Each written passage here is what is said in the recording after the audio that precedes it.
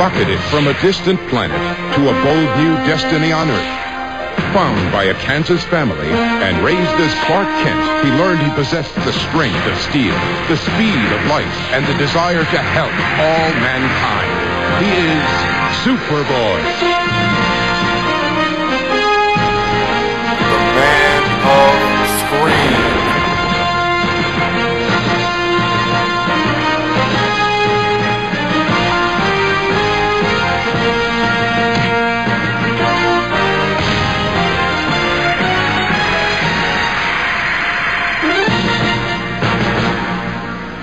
Hey everybody, welcome to episode 184 of the Man of Screen podcast.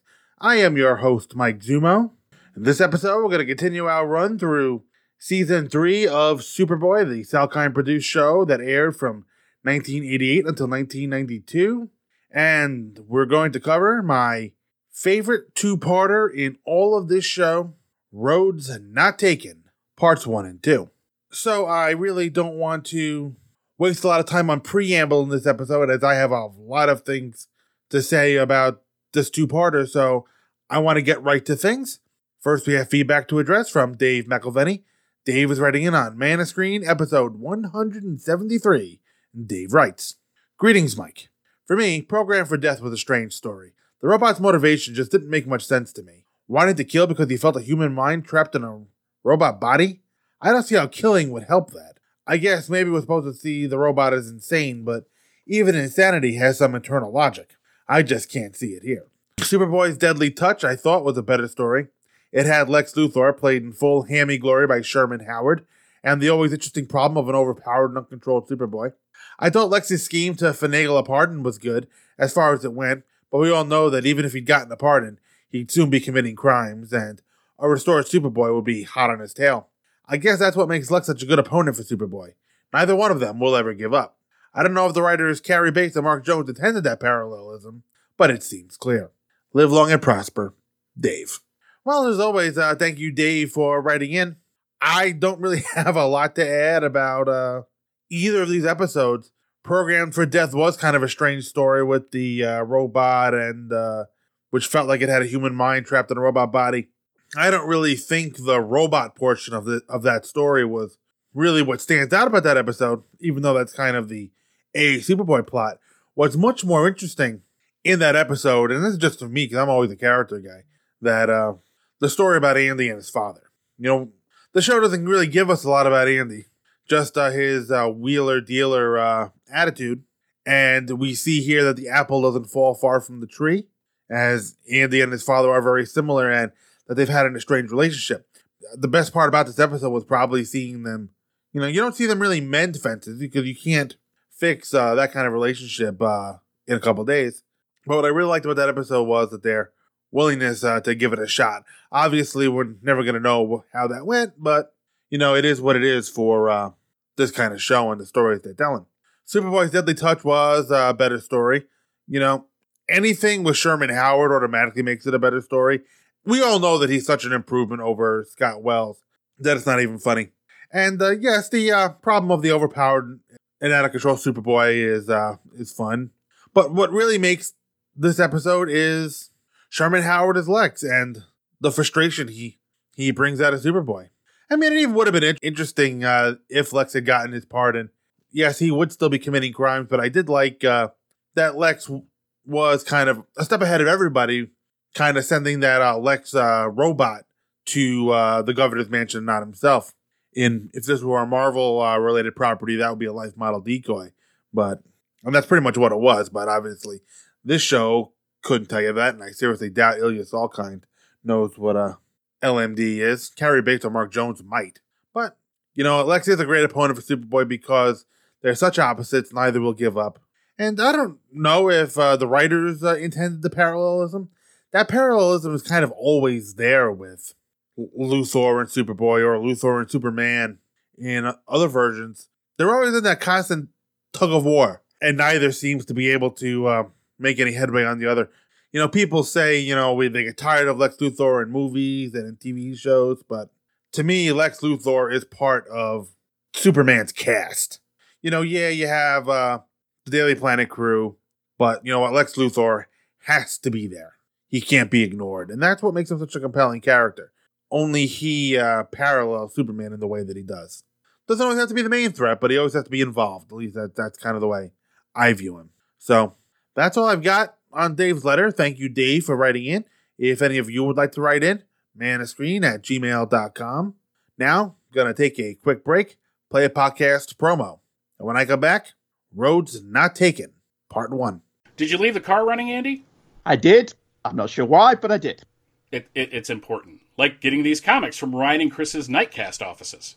Why are we getting these comics from Ryan and Chris? So, since Nightcast isn't covering what they originally set out to cover, I thought it would be fun to talk about the Jim Starlin run of Batman, so we're getting the comics from them to do that. And they know that we're doing this? What, that we're covering Batman issues 414 to 430? Yeah, totally. I checked in with them and everything. So you got permission to get these comics, which includes the storylines 10 Nights of the Beast, The Cult, and The Death in the Family. I totally told them we were covering these books, yes. And we're starting these episodes in May. That is, if you actually edit them on time. Yeah, Andy. The series starts in May and can be found on Apple Podcasts, the Google Play Store, Spotify, and at www.fortressofbaileytude.com. Busting my balls and everything. All right. Well, let's hurry up. There are listeners that want to hear this, and I have to get back to Atlanta in 28 hours so I can get my flight home. Oh, no problem. I got the comics right here. What's going on here? Andy? Mike? What are you doing here? Why do you have our comics? Say, Mike? Yes, Andy? We didn't get permission to take these comics, did we? No, Andy. And when you told me to get the box out of the car, you were really picking the lock to get in here? Yes, Andy. So what do we do now? Well, we could try to talk our way out of this, but when I tell you to run, run!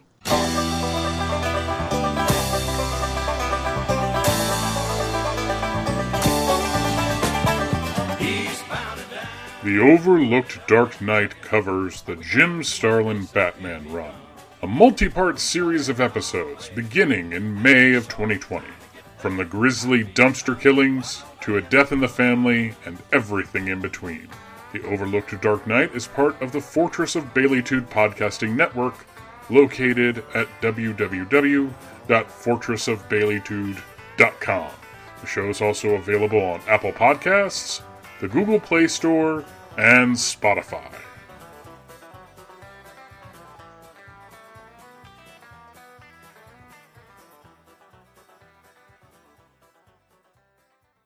I'm gonna barbecue your ass in molasses! All right, welcome back, folks. I'm going to start this episode off with Roads Not Taken, Part 1. Original broadcast date, November 3rd, 1990. Directed by Richard Lewis. Written by Stan Berkowitz and John Francis Moore. Guest cast included Kenneth Robert Shippey as Dr. Winger, Tracy Roberts as Darla, Sherman Howard as Lex Luthor, Robert Reynolds as the farmer, Roger Floyd as the messenger, Jason Padgett as the kid, Brian Grant as the fan, Edgar Allan Poe III as the derelict, Maureen Collins as the mom, and Paul Matthew as Superboy double. I'm guessing there's a couple of times in this episode and the next where two different versions of Superboy will share the screen, and most of the time you'll see like the back of one's head. I'm guessing that's Paul Matthew. I'm not sure about the kid and the mom. Maybe they're homeless people. Honestly, I remember the kid and the mom from Part 2, but I don't know who the kid and the mom are in Part 1. Maybe it's just a mistake on the part of IMDb. I don't know. Well, anyway, our synopsis brought to you by TV.com. Lex Luthor and Darla enter an empty lab where they confirm a rumor about the invention of an interdimensional portal. Luthor steps into the portal and then is whisked away by the portal stream. Darla screams as he disappears. At the bureau, Clark receives a letter containing a lock of red hair. He changes to Superboy and goes to the lab.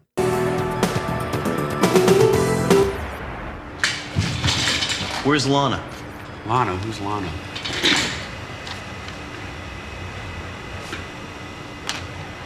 If anyone wants to see Lana Lang again, send Superboy to Dr. Winger's lab at Schuster University. No police. I'm sorry. I'll do what I can to help it. I didn't write this. Then who did? I did. Darla. You and Lex took Lana? Nope, just me. And you're never gonna see her again either unless you save Lex. Save him?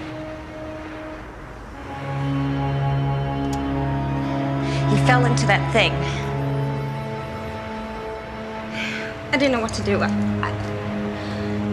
So I did what Lex does when he has a problem that he can't solve. I kidnapped Lana. Look, Darla, I'll do what I can. But you gotta let Lana go. No, not until I get Lex back. And it better be within 24 hours, too. Because after that, it's too late. Don't try anything, Superboy. She dies whether I'm there or not. And you'll never find her without me. If Luther fell into the portal, there's no telling where he is. What does this thing do? 12 years of my life, and you want me to explain it in 2 seconds? Will you just give him the Cliff's Notes?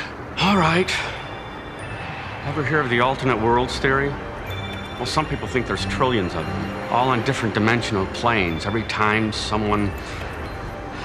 an accident or someone makes a decision or doesn't make a decision, a whole new world is created, just like here. So it's like a time machine. No. Not like a time machine. That's been done before. There's no movement along the temporal continuum. It's about worlds diverging at crucial points. Road's not taken. Worlds where wars are won by the other side, where history is totally different. Can this thing get me to one of those other worlds? I haven't really tested it yet. Well, I think you've got your guinea pig. Yeah, but I don't know where it will take you. I mean, I don't know if I can get you back. Superboy, you find him, or Lana dies.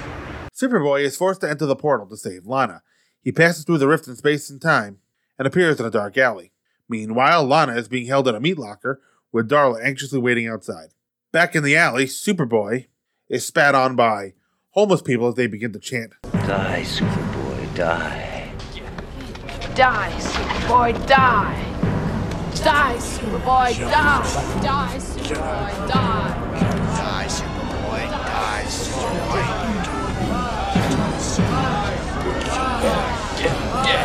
Yeah, go. Then a frail voice asks him for some change. Lana? I didn't think I'd ever see you again. What happened to you? I didn't deserve this. Deserve what? I was there for you. I was the only one left, and you couldn't even look me in the eye. I believed in you, everything you stood for. What is it that you think I did? Think? I know you did it. I saw you. I saw you. We all hated him, but he didn't deserve what you did to him. Whatever it is, I didn't do it. Shut up. Go to East Lake Cemetery. Section 6. Row D. And then tell me you didn't do it. Luthor arrives at the grave, and the headstone reads, Lex Luthor, murdered by Superboy. At an auditorium filled with people dressed in black, our dimension's Lex Luthor enters to a hero's welcome.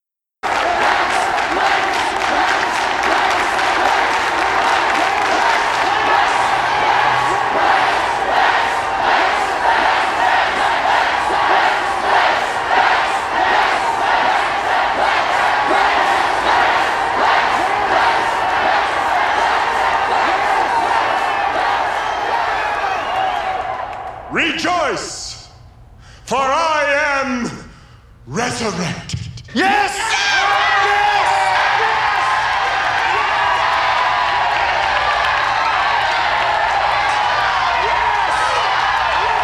I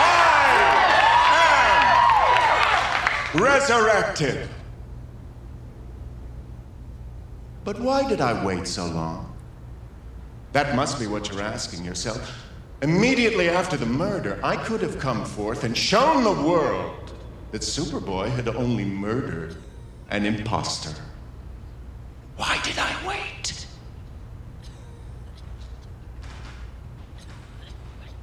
Because I was waiting for you.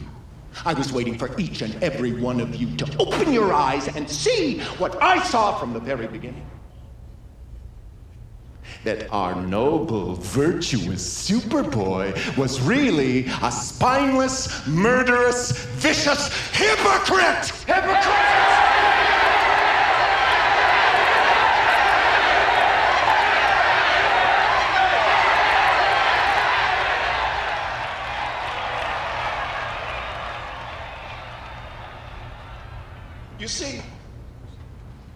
You see, everyone needs heroes. You do? You do? I know you do. And I do too. That's right, I'm just like you. I worshipped him too. He was my hero too. I trusted him. I believed in him. I loved him. My God! I would have named my children after him. Then I saw one pure, shining truth. I saw. And it was as looking into a mirror. I saw. And now you see too. And though we are few, soon we will be many. Soon, one truth will be in the eyes and on the lips of all our brothers and sisters, and the multitudes shall rise up. And one vision, one voice, one truth will echo from the mountaintops, and the heavens will answer, Lex! Lex! Lex! Lex! Lex! Lex! People cheer and throw the L sign at the conclusion of the speech, and Superboy, wearing a black trench coat to blend in, walks behind the crowd undetected. As Luthor concludes a phone call in his office, Superboy stands at the entrance. Lex Luthor. No, wait, no, please don't kill me. I'm not who you think I am. Take it easy. I'm only here to take you home. Home? Where you came from. Oh, it's only you. You're the other Superboy. My, what a fascinating turn of events. Tell me, how'd you get here? Same way you did. I had to make a deal with Darla. She wants you back. You know, I'm gonna miss that woman. But on the other hand, there's probably a Darla in this world, too. Maybe one day I'll run into her. I don't think so. I'm not going anywhere. In this world, I'm practically a god. Do you think I'm so stupid as to go into the public in a world where my killer is still at large? Not without insurance! When Superboy tries to take Luthor with him, he opens a box of kryptonite, forcing Superboy to back off and in pain. He stumbles and crashes through the door into the crowd outside. When the crowd sees that it's Superboy, they beat upon him, trying to kill him. Then Superboy regains his powers, pushes the people off him, and flies away. Superboy goes to the bureau, where it lays in ruins. He sees the alternate Matt lying on the stairs, and he fearfully runs away. Then, alternate Superboy, wearing a leather jacket and shades, comes crashing through the moonroof. I saw you flying here. Who the hell are you? I'm a version of you from another world. It's in a different dimension. Tell me something. Would you believe that? And would you believe that I know that we're both Clark Kent?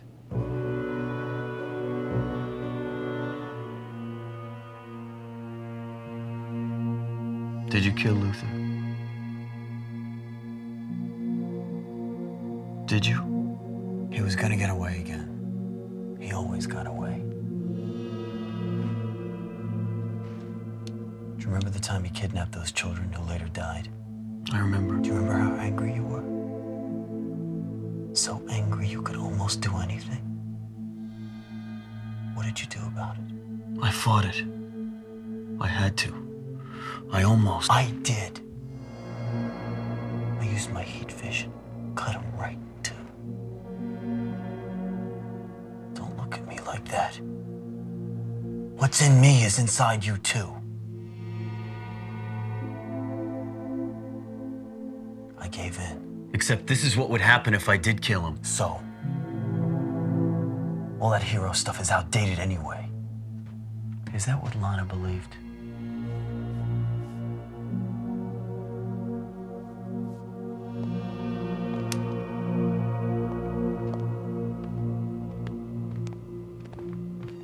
Is that why you don't wear the suit anymore?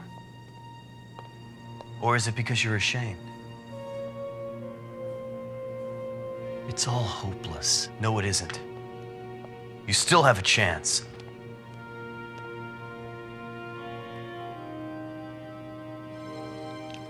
I used to be that naive. Remember you said you know what's inside of me?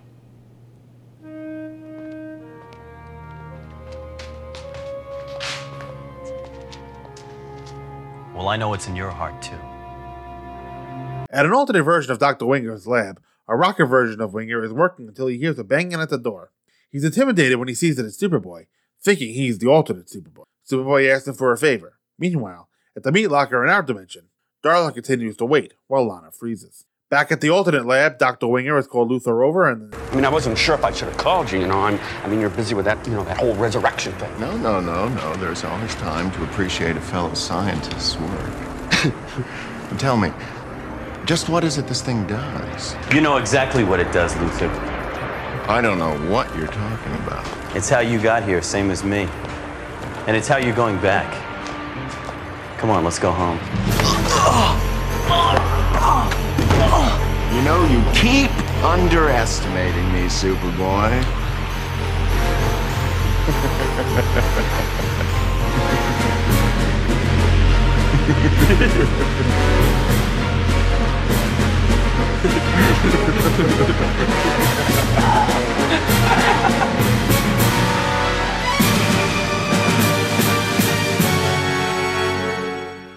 A couple of things I want to say before I get into my thoughts on this episode. Well, you can have one main thought right here. I love this episode. This, like I said, is my favorite two-part of the show. These are my favorite two episodes. This is the episode that introduced me to the concept of parallel universes. This is the first time that I can recall that I'd ever seen this idea. I saw this before I ever read a DC comic. Well, I don't want to say that, because I did have a 3-pack from 1987 of Superman's Volume 2, 4, 5, and 6, and my dad had owned a 7-Eleven around this time, maybe the year before, and I'd gotten to Superman comics off of the spinner rack there, the first 4 or 5 issues of the Exile story. So I don't want to say that was the first, before I saw this before I ever read a DC comic, but I definitely saw this before I knew anything about the DC multiverse. Remember, I pretty much came in after Crisis on Infinite Earths. This is before I saw Mirror Mirror. Really, this is about a year before I even started showing any interest in Star Trek. And these two episodes are probably what also started my interest in this concept of parallel universes and even alternate history novels. Right here, it all comes back to the adventures of Superboy. So, we start off, Lex Luthor and Darla walking into an empty lab. And Lex finds an interdimensional portal. Obviously, he knew what it was, and I don't know how he knows about it, or if he has any relationship to this Dr. Winger, who is not here, and never once shares the screen with Lex. At least this Dr. Winger doesn't. We see Dr. Winger and Lex together in the other two universes we're going to see over the course of this two-parter, but never in the home universe. So maybe he does have some kind of a relationship with Dr. Winger because the other two Luthors do. And maybe he read about it in a science journal. So I'm not necessarily sure what Lex's goal here is as he steps into the portal, but off he goes. I mean, as much as I like these episodes, it does kind of start off on a little bit of a faulty premise. I don't believe that Lex Luthor would just step into this portal kind of willy-nilly. Or maybe that was his plan, to step into the portal to get away from this world Superboy and start a new life somewhere. I don't know. We really don't really ever find out why Lex steps into the portal. Let's just say that. So after Clark deals with some guy who is bringing cowboys to the Bureau, kind of trying to pass them off as aliens, we quickly learn that Matt can't find Lana, and the delivery boy brings an envelope with some red hair to the Bureau. Now, it's interesting because sometimes, I recorded this episode off television, and you sometimes when you edit out the commercials in real time. You kind of clip the beginning of when the show comes back. Because after Lex disappears into the portal, the next thing my videotape had was Matt asking if Clark had seen Lana. And I do kind of see that throughout this episode. This is like really one of the first episodes I'm watching that I really knew well. And I'm noticing, like, I clipped a little bit of the beginning of some sequences because there were things I didn't remember. Just some little bits of conversation. Like, I didn't remember that the farmer was trying to pass off cow bones as aliens. Like, the only exchange I really remembered of Clark and this farmer was the guy trying to sell him a couple sides of beef, which always seemed to come off strange to me that this guy was trying to peddle that in the bureau. But now that I know he's got some cow bones, that makes a little more sense. Anyway, my mind is definitely going to wander during this episode, isn't it? Probably the first time in a while that this podcast probably really feels retrospective. So the delivery boy is properly disgusted by the idea that he had to lug around this number 10 envelope of red hair. So Clark knows what it is, and Superboy is off to start to today's adventure. Dr. Winger is in his lab listening to music. Dr. Winger always has music on in all three versions that we see. This version has a little bit more easy listening than the others. The alternate Dr. Winger is going to be playing some heavy rock, and in part 2, Dr. Winger will be playing some patriotic-sounding fascist music. So this Dr. Winger is... I'm not sure what Dr. Winger here is doing, but Superboy just rudely turns off his music. And it starts being really rough with Dr. Winger, who is pretty put out by Superboy a little bit. He wants... when the Winger says he'll do anything he can to help, but he didn't write it, and obviously, Superboy's pissed. Who did? And then this when Darla shows up from behind the portal, and Darla says that apparently when Lex has a problem he can't solve, he kidnaps Lana. Like, oh, what is that? What is she, his muse? And Dr. Winger is very calm about it, an associate of Lex Luthor, a wanted criminal just casually in his lab. And Darla's like Lex here. She thinks she needs leverage. She doesn't get that Superboy would go after Lex without Lana being held hostage. Honestly, Darla could let Lana go and Superboy would still step into the portal. He wouldn't abandon even Lex Luthor to this unknown fate. But she clearly panicked, and by kidnapping Lana, she seems to think she's in control. So, Dr. Winger lays down the alternate worlds theory in seconds. I love Dr. Winger's enthusiasm for alternate worlds and parallel universes.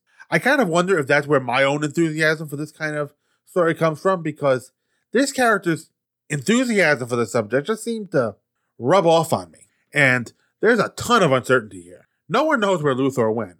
They don't know if they can get Superboy back from wherever he's going. And Darla is setting timelines and making threats. Not only do you have to step into this portal and go who knows where, but you got 24 hours to complete your mission. I figure Lana probably frees it less, but that's neither here nor there. And there seems to be no way to see where the last place the portal went to was, I guess. So Superboy steps in front of the portal. I don't know why they just stand in front of it. You would think they could just walk into it and they'd go wherever they went. You're actually going to see at the beginning of the next episode, Superboy does just that. So I like this little trippy kaleidoscope passageway. Although I don't understand why he doesn't just kind of come through the corresponding portal. He just kind of appears in random places. He kind of just falls out of the sky and hits the ground. So he's in a new world, and Lana is in a meat freezer. And here we go. Superboy is walking through this dirty other world, and people are giving him all kinds of nasty looks, firing darts at him, and chanting, "Die, Superboy, die." The homeless clearly do not like him. So then we run into homeless Lana. So it's apparently clear that Superboy has abandoned Lana as well. She's going on about something Superboy did. Superboy has no idea what the hell she's talking about. So she tells him to shut up and sends him to the cemetery. And there it is in big bold letters on an ornate tombstone. And Lana is so knowledgeable about this, she actually knows which section to go to. So Superboy goes to the cemetery. As he's walking by a whole bunch of look like tiny crosses. I don't know if these are supposed to be graves or what, but you see these tiny, almost like stick crosses as markers, and then all of a sudden, big as day, right in front of you, see this big ornate tombstone. Lex Luthor, murdered by Superboy. No dates, no nothing, just a newspaper headline, for lack of a better term. Now, the show never explains it, But I'm curious as to what Lex Luthor was in this world. I mean, he's in this auditorium. The people love him. They're chanting his name. I remember the promo for this episode saying, Superboy is sent to a world where Lex Luthor was king. But he's not. I mean, that's just hyperbole for a promo. But the synopsis says there's brainwashing. There's no evidence of that here. Brainwashing is never mentioned in the episode. So, what kind of hold does Lex have over these people? Well, other than that, I guess he has the same kind of hold that any kind of evangelist preacher would have over his crowd. He yells out that he's resurrected. The crowd goes nuts. And he's really working this crowd. And he tells them that Superboy killed an imposter, which would seem to fly in the face of his I am resurrected bit. And he was just kind of waiting for them to see the truth. Of course, we know the truth, that he just arrived in this world, and he's done very well inserting himself into this world. And there's Superboy in the background watching. I like the dark filter on the camera here. Really sets this world apart from the home universe. And Sherman Howard is really hamming up this performance. And it's absolute gold. He is working this crowd. He is into this speech. You watch Sherman Howard in this show, and I really don't know a ton about a lot of his other work. I know he's done some voice work. I was recently watching Lethal Weapon 2, and he's there, but I don't remember if he had any lines. I just recognized his face. I probably wouldn't even recognize his face had I not been watching this. But, it's absolute gold. Scott Wells could not pull this off. So after that, Lex is back in his office on the phone. He's having a very casual conversation with what I'm going to say is President H.W. Bush. He was president at this time because just some of the clues in the conversation here. Luthor mentioned sending Air Force One for him, and then he asked about Barb. I would imagine he's asking about his wife, Barbara Bush. So that kind of thing could date the episode, but it's a throwaway conversation, so it really doesn't matter. But it is confirmed that in this alternate universe, President George H.W. Bush is president. And now I hear Superboy shows up, and Lex stutters because he thinks this is the alternate Superboy, but this is the Superboy that he knows, and we get some banter. Superboy tells him why he's there. Lex postulates that, you know what, maybe I'll meet the Darla of this world somewhere. And Superboy says, I don't think so here. I think that's kind of the first time he says it. I think it's kind of a repeated line throughout the course of the show. He'll say, I don't think so quite a few times. As I can think of at least one other time. But as soon as Superboy tries to grab Lex to take him home, Lex comes out with the kryptonite and, kind of forces Superboy back into the crowd, which, being that it infatuated with Lex Luthor, tries to kill Superboy. But after about a minute or so, Superboy gets away and fights them off and escapes. I'm not sure why Luthor let Superboy get away here, but maybe he was just kind of trying to get the crowd to do it. That's something very Lex Luthor, but you'd think he'd throw some kryptonite into the crowd or something, but nope. The kryptonite comes off Luthor as the crowd takes over and Superboy gets away, so Lex could have solved himself a whole bunch of trouble there if he just kind of finished Superboy off, but he doesn't. So now we go to the bureau, and this place is a wreck. It's empty, and Matt is sleeping on the staircase. I don't understand how one turn of events could have shut down the bureau, unless this world was completely different and screwed beforehand. So Matt runs off, and here's the other world Superboy coming in through the ceiling. He looks more like the Terminator than Superboy. Some people, when they mention this version of Superboy, they seem to want to compare him to the 90s version of Superboy introduced a couple years after this in the comics, after the death of Superman, but he had a costume. This Superboy's wearing a leather jacket, one that seems very big on him. A t-shirt, which could be green or gray. It's hard to tell in this poor lighting, and looks like pants or something. Like I said, more like the Terminator than a superhero. So now the two Superboys are going to have a heart-to-heart after they banter for a minute. That must be interesting for Gerard Christopher to play bantering with himself. I'm sure he's probably playing those lines off of another actor, probably the Superboy double, but it's a nice scene between the two Superboys. And they have a heart-to-heart. And here's what happened. Lex Luthor kidnapped some kid and had died. And this Superboy cut Luthor in two with heat vision. Very graphic description. And it seems that because of this one decision, this entire world goes to crap. So like I said when I mentioned the Bureau, this world must have had problems to begin with. And this dark Superboy has lost hope and is ashamed of what he's done. He still uses his superpowers, but doesn't wear the costume. The alternate Superboy had initially told Superboy that the darkness in him was in our Superboy's heart as well. And Superboy turns that around on him and reminds his alternate that he knows what he's made of too, and he knows that the alternate Superboy is still capable of being the hero that he is. So I like that little back and forth between them. So eventually Superboy leaves, and now we go to this world's version of the portal. In this world, Dr. Winger looks like he just escaped from a Def Leppard concert. And Superboy comes to visit, and he wants a favor. And basically, after he shows some fear, he's going to have Dr. Winger call Luthor. Now, I mentioned before the dark filter on this show when it's in this alternate world. The one problem with the transfer to the DC app is it looks very grainy. I don't recall that being a problem on my old tube 13-inch television, but it's more of a problem on a bigger and higher definition screen now, that's for sure. So now, Superboy just walks up to Luthor and tries to grab him and drag him through the portal. That didn't work last time he tried it. Did he forget the kryptonite? So we get a little bit of Superboy level arrogance as part 1 comes to a close because he just finds himself under the influence of kryptonite and down on the steps as this episode ends. Well, at least as part 1 ends. So now I'm going to take a quick break, play a podcast promo. When I come back, Road's Not Taken, part 2.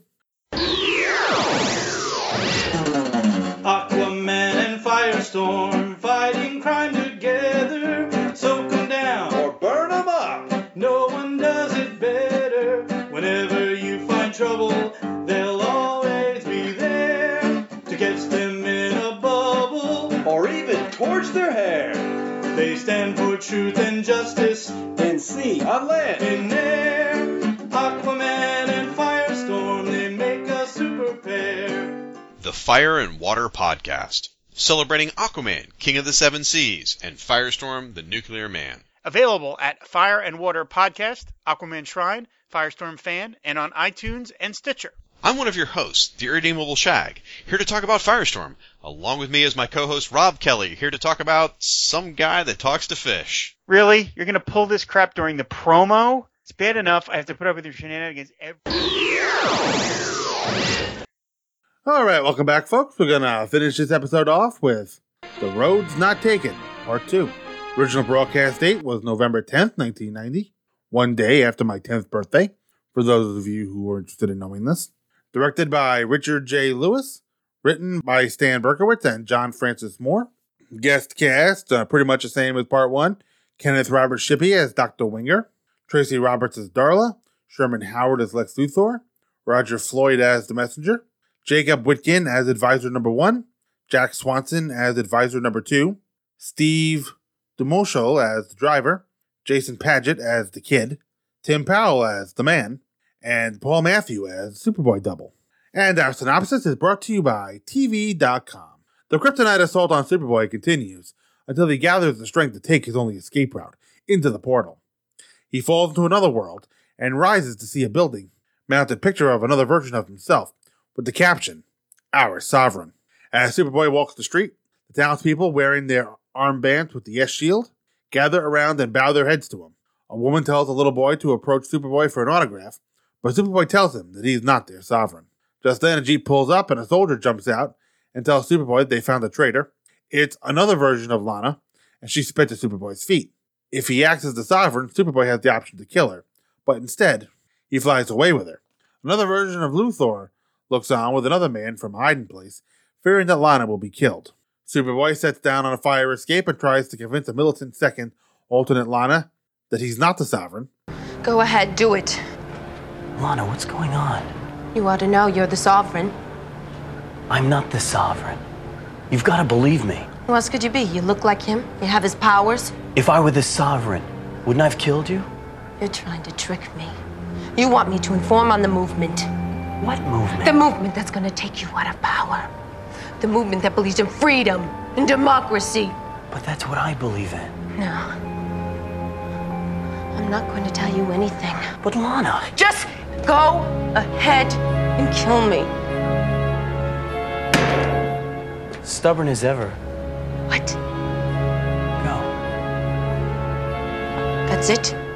Back at the first alternate lab, Luthor, worried that Superboy might return, convinces Dr. Winger to destroy the portal, but Winger mentions that he still has a remote that works just like the portal. when Luthor tries to destroy the remote. The alternate Superboy, now wearing the costume, stops him. I thought I got rid of you. Wrong one. Which one are you? The one who killed you. In the Sovereign's world, Dr. Winger is working until he answers a knock at the door. It's Superboy. But thinking he's the Sovereign, Winger bows to him and readily responds to Superboy's request to use the portal. But he says he has to run next door to adjust the power supply. Meanwhile, at his palace, the Sovereign fears that the people hate him. They hate me. They hate me! They don't hate you, Sovereign. They love you. They don't deserve me. They don't. Maybe I should let them run their own stinking planet. Oh, no, Sovereign, no. We need you. But the movement doesn't need me. They're an aberration. A handful of lunatics. If just a few, then why are they so difficult to get rid of? Because I'm waiting. Because we're no good. We don't deserve to work for you.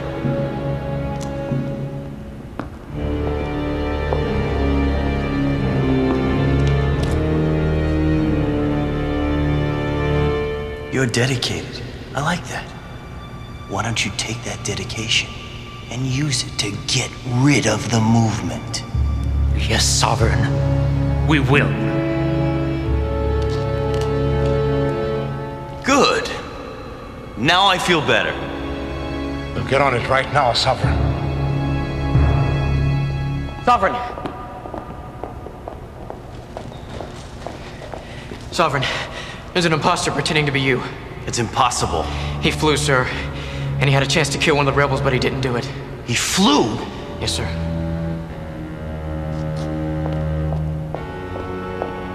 It's some kind of trick. They're trying to destroy me! I'll see to it immediately, sir. Stop! Get back here.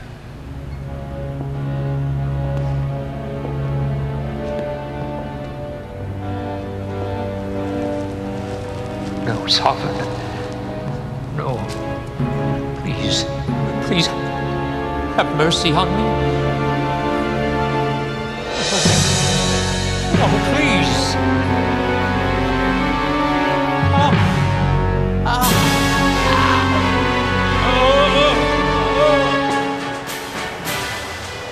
Back at the lab, Dr. Winger returns with a quote-unquote friend.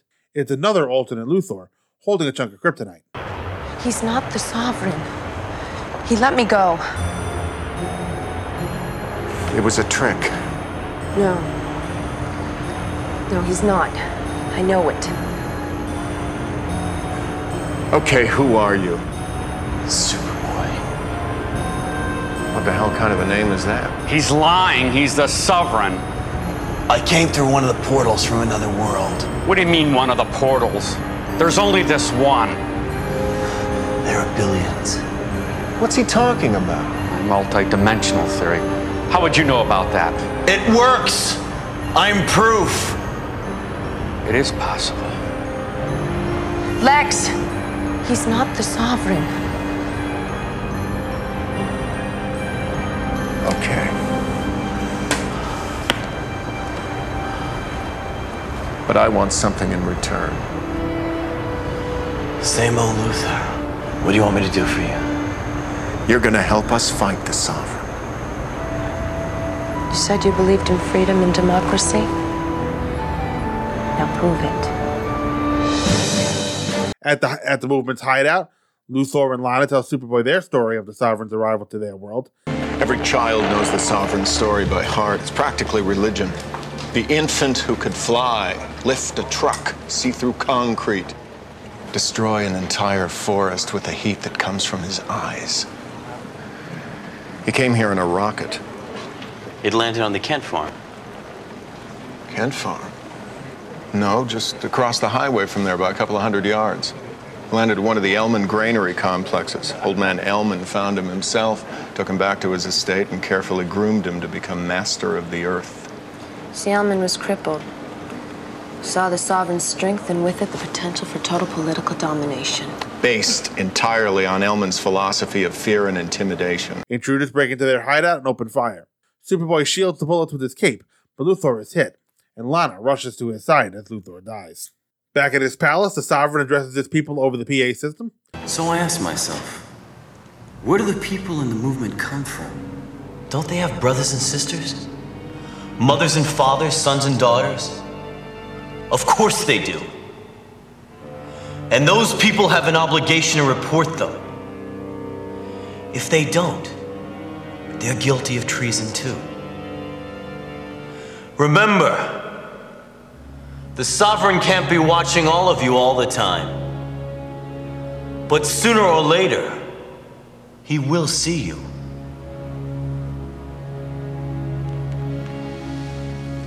Afterward, they see Superboy standing across the way.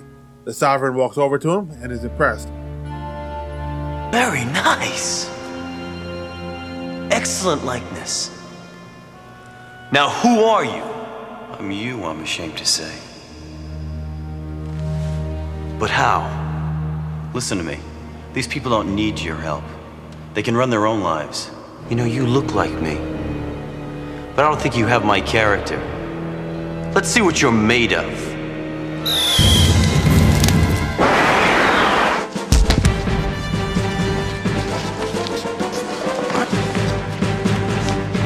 You're as strong as I am. People like us were meant to rule. It's our destiny. I'm not sure what my destiny is, but I know it's not this. Look what I've done! They wanted truth and justice. I gave them something better. Peace, prosperity, order! But not the freedom to choose the way we want to live. Lana, get out of here! It's all right. I'm ready for him. Lana shows up strapped with a kryptonite suicide bomb. She releases the lead shielding, and both Superboy and the Sovereign bend in pain. Lana forces the Sovereign down a corridor that dead ends. Superboy walks in just before Lana detonates the bomb, which sends a kryptonite fireball racing toward him. Then, out of nowhere, appears the alternate Superboy. Time to go. Alternate Superboy uses the remote he took from Winger's lab to transport them back there. They both appear, and Superboy sees that there's still hope for his alternate to make a positive change. As Superboy gets set to take Luthor back, they see that the kryptonite explosion was also transported. Alternate Superboy tosses the remote to Superboy, and they disappear before the portal explodes, leaving alternate Superboy's fate a mystery. They arrive back to our world where Darla waits with Lana. Superboy pushes them all aside and destroys the portal, eliminating any chance of the fireball following them. As Lana welcomes Superboy back, Luthor begins to babble. I was afraid I'd never see you again. I thought I'd never see this you again either. Lex, honey, There's no place like home. There's no place like home. There's no place like home. What the hell did you do to him? He's crazy! What was he before? Sane? No place like home. There's no place like home. There's no place like home. There's no place like home. There's no place like home. There's no place like home. There's no place like home. All right. So this part picks up exactly where the previous one left off. Pretty hard cliffhanger with Superboy under the influence of kryptonite right in front of the portal. And the first thing he does is he runs into the portal to escape. I like this shot. It's a side view of the portal, so you see behind it. Superboy doesn't come out the other side, so I'm guessing they use some kind of green screen technology because I'm sure when Gerard Christopher runs into the portal set, he comes out on the other side. But we obviously don't see anything. So like I said, my guess is some kind of green screen. So Dr. Winger has no idea where Superboy went. Not being able to control where you're going is a serious design flaw in any portal, and it becomes quite clear that Superboy needs to work on his landings as he falls out of the sky. Falls out of the sky, falls out of buildings.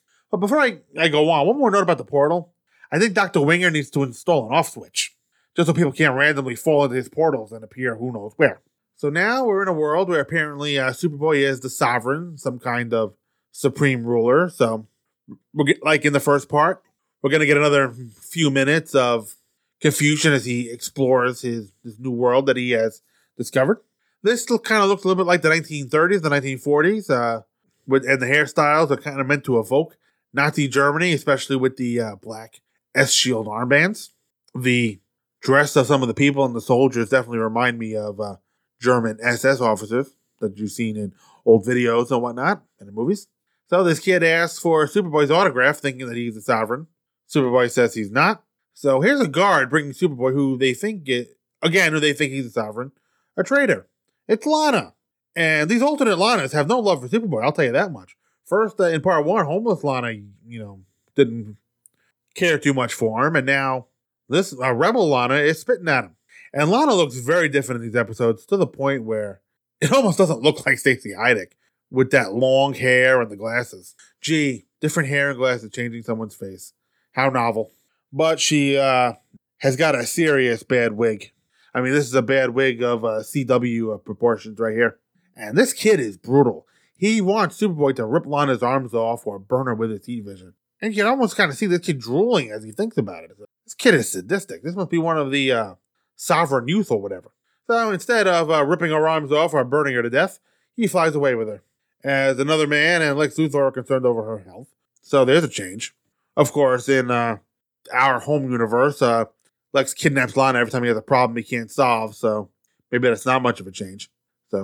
And I'm guessing the guy that Lex is with here is the character described as Man in the guest cast. So Superboy is going to get some answers. At least he's going to try. Lana is giving Superboy a little bit of what he wants to know. She mentions the movement against him to take him out of power. And she's basically saying, kill me, not because she wants to die, but because that's what she's expecting this Sovereign to do. And we're going to learn that Lana and the Sovereign have history, apparently with Lex as well. She thinks that he's the Sovereign and wants her to inform on the movement. And I like Superboy's frustration with Lana's stubbornness. Apparently some things do not change from one world to the other. So, back on the first alternate world, Luthor wants to blow up the portal to prevent Superboy from coming back. Winger is understandably upset. If the home dimension Dr. Winger spent 12 years working on it, it's conceivable that this world's Dr. Winger did as well.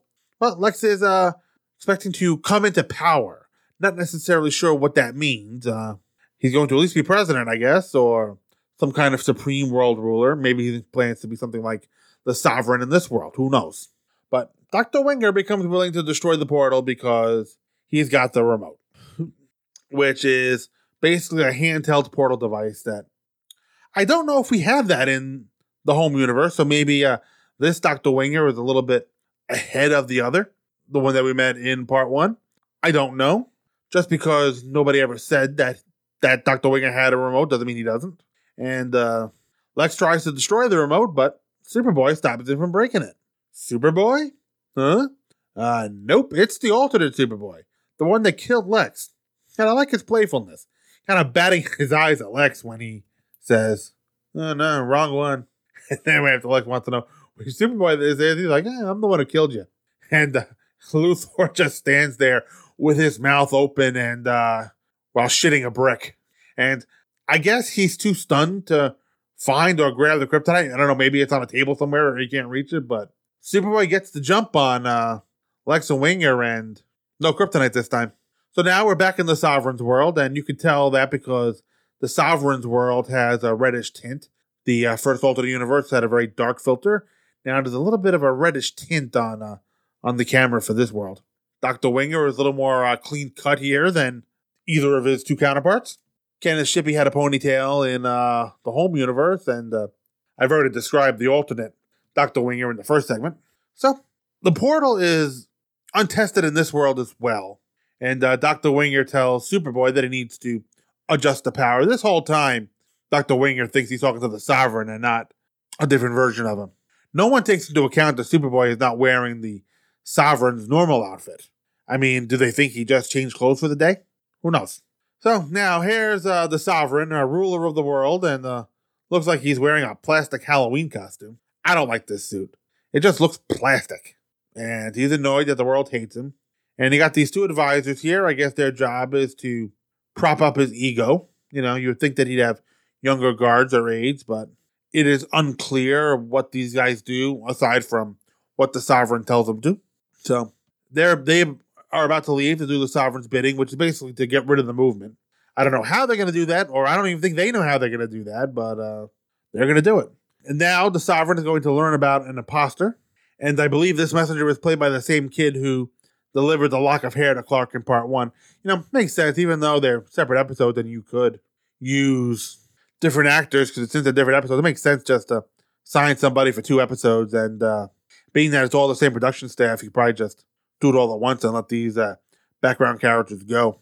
So the Sovereign has a bit of a temper tantrum, and he's showing none of Superboy's morals, definitely showing that nurture wins out over nature, as we're soon going to find out.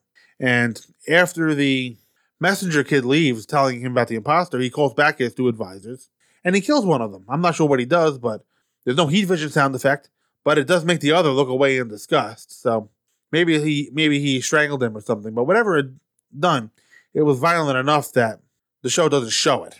So it is, after all, a family show. So this is when we learn that Dr. Winger is one of the rebels and working with this world's Lex Luthor. I like this. I like that no matter what side Superboy or Superman is on, Lex Luthor is on the opposite. Talked a little bit about that when we discussed Dave's letter about the parallelism, about when I mentioned Superboy and Luthor always pulling the rope in opposite directions. Same thing here. These 2 characters, no matter what's going on with the other characters in his orbit, Luthor and Superboy, or Superman, should always be in opposition to each other. Now, an interesting note, and I saw this in the trivia on TV.com, some have thought that this Lex Luthor should really have been portrayed by Scott Wells, God help us all, as this Lex Luthor had no reason to kill and impersonate Warren Eckworth. Maybe, maybe not. It's possible that this Lex needed to change his appearance to escape the Sovereign, so I'm not going to buy into that theory completely, at least not for this episode. You could definitely ask that question in The Road to Hell, which is the 2-part finale of this season, which again revisits a few more parallel universes aside from these 2. So I'm just going to leave that there. So Lana is convinced that Superboy is not the Sovereign because he let her go. I like that Lex asks his name and he says Superboy, and I just love Lex's reaction. What the hell kind of a name is that? Winger is a little bit less convinced. So Superboy tells them that he's from another world, that there are billions of portals. He says there are billions of portals. He knows that there are at least 3. The one in his universe, the one in the alternate universe in here. And that kind of gets the wheels going in Winger's mind a little bit. And he's like, yeah, it is possible. And, Lana convinces Lex to let him live, and the banter is just great. Lex says, okay, but there's a price tag attached. And I love Superboy's comment. Same old Luthor. But he's not really in a position to negotiate, on his back under kryptonite on a table. So now Lana is kind of giving Superboy a chance to put his money where his mouth is. You believe in freedom and democracy? Prove it. But before he gets the chance to prove it, we're going to have a little bit of story time. Lex is telling the story of the Sovereign, and Superboy is okay on this universe, announcing that he landed on the Kent farm. The Sovereign did not. Apparently, it landed across the highway from the Kent farm. The synopsis says it overshot the Kent farm. Okay, I can go with that. Landed in the old man Elman's granary complex, who was crippled, and he groomed the Sovereign to rule the world through fear and intimidation. So there is some indication, and there's even later indication later in the episode, that Lana and the Sovereign grew up together. He may not have been Clark Kent, but he must have been in Smallville because she does make reference to when they're growing up. So the Sovereign's goons interrupt story time, and we get a nice action sequence of these guys killing the rebels and Superboy mixing it up with them. Lex was shot, and Superboy was unable to save him. And Superboy makes a dying promise to Lex Luthor that he'll fight the Sovereign, which you don't often see Superboy making a promise to Lex Luthor on his deathbed. And he asks about other Luthors and if they'll die for what they believe in. He says they are, and I don't know if he believes that. I think there's no reason to upset the dying man by telling him a lot of his counterparts are scum. So now we head back to the Sovereign's palace, and he's making a speech.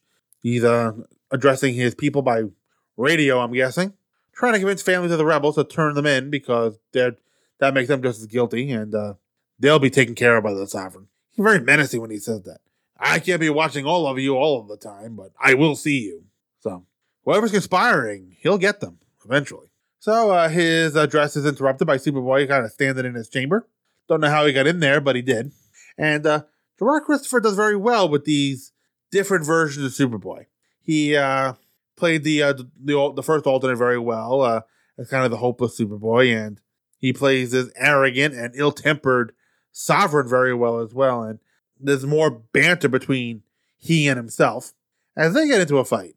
Superboy is ashamed of the Sovereign, and when they start fighting, the Sovereign admires Superboy's strength and says they should rule. You see the difference. The Sovereign even mentions that they want the truth and justice, but what he gave them was better: peace, prosperity, and order, which apparently is better than Superboy's truth and justice. But Lana brings up a third thing that they wanted: the freedom to determine how they want to live. Superboy's like, I got this, but Lana's taking no chances. She shows up with a kryptonite suicide vest, willing to give her life for this cause. And Superboy can't do nothing to stop her because the kryptonite affects him as well. In other versions of Superman or Superboy in the comics, and I think this is even a Superman 22 thing, other universe kryptonite doesn't affect Superboy or Superman, but in this case here, all kryptonite affects him. I don't think it would make a lot of sense to explain why other versions of kryptonite wouldn't affect him. Just keep it constant. That makes a lot more sense, works for the story. So apparently Lex grew up with the Sovereign and Lana as well. He grew up in Smallville. There was no real indication in any other episode in season 1 that this was the case in the regular universe, but I guess we can go with it here. It's another universe. All bets are off. So now Lana closes on Superboy, and when she gets right up and personal with him, she blows the bomb, and surprisingly, you can actually see them blow up when she detonates it. Well, obviously not them. It's probably dummies or something, but you actually see two bodies standing there and get blown to pieces. I don't know if I ever noticed that on my videotapes back from 1990, but I definitely noticed it on my computer screen. So now Superboy is trapped as a kryptonite explosion moves toward him, but just as the alternate Superboy shows up to take him back to the first world he visited. So a couple taps on the remote, they're gone and through the portal. So now they talk about how the alternate Superboy can turn things around on his own world, and I like how the visit from the home Superboy has really affected change in the alternate Superboy. Before Superboy arrived, the alternate was out of sorts, guilt-ridden, felt hopeless, and was done with it all. Just from a few minutes exposure to the original Superboy, he's ready to put the suit on and fight the good fight. So I like that. I also love how rough the alternate Superboy is with Lex. He has Lex and Winger tied up to a post or something, and he just rolls over to the wire and grabs it and breaks it, not caring if he hurts them at all. And I don't understand why Lex is so freaked out about going through the portal again. He's done it before, but he probably just doesn't want to go home and go to prison. But by accident, the alternate Superboy brought the explosion back too, so he tosses the remote to Superboy and he and Lex leave. I would have liked to have known what happened to the alternate Superboy. I'm going to assume he got Dr. Winger out of there in time. And also, to be honest, I would have, being that we played with being that the show goes to alternate universes again at the end of the season, I would have liked to have seen the alternate Superboy again. But that is the last time we see that version of Superboy. Like I said, I'm just going to headcanon it that he and Dr. Winger got out of there on time. So while they're between universes, Lex's wig flies off, so he returns home bald. And they show up, and there's Darla and Lana waiting at the portal. And then Superboy destroys the home portal. And I'm not sure why he felt the need to destroy it. There was a green glow after he heat visioned the portal, so did he transport the explosion too? Who knows? And maybe if he did, maybe that saved the alternate Superboy. I don't know. But 12 years, Dr. Winger must be pissed. The only portal that we know of that survived is the one in the Sovereign's world. So meanwhile, Lex is mumbling, there's no place like home.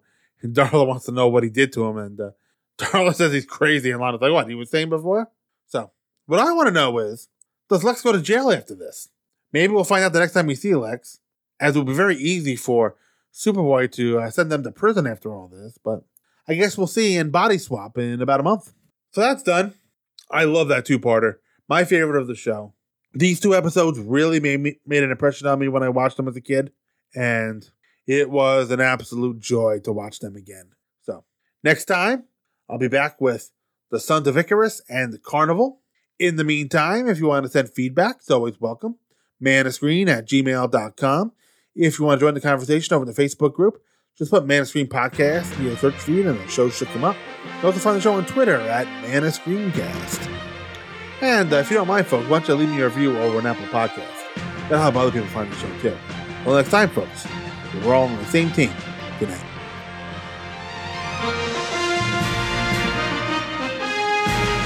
The Man of Screen podcast is produced by Mike Zumo, and all opinions expressed on the show are those of Mike Zumo and his guests and no one else. All music and sound clips used on the show are for review purposes only, and no copyright infringement is intended. All music and sound clips are copyright their original copyright owners. The Man of Screen is a member of the Two True Freaks Internet Radio Network and can be found at www.twotruefreaks.com.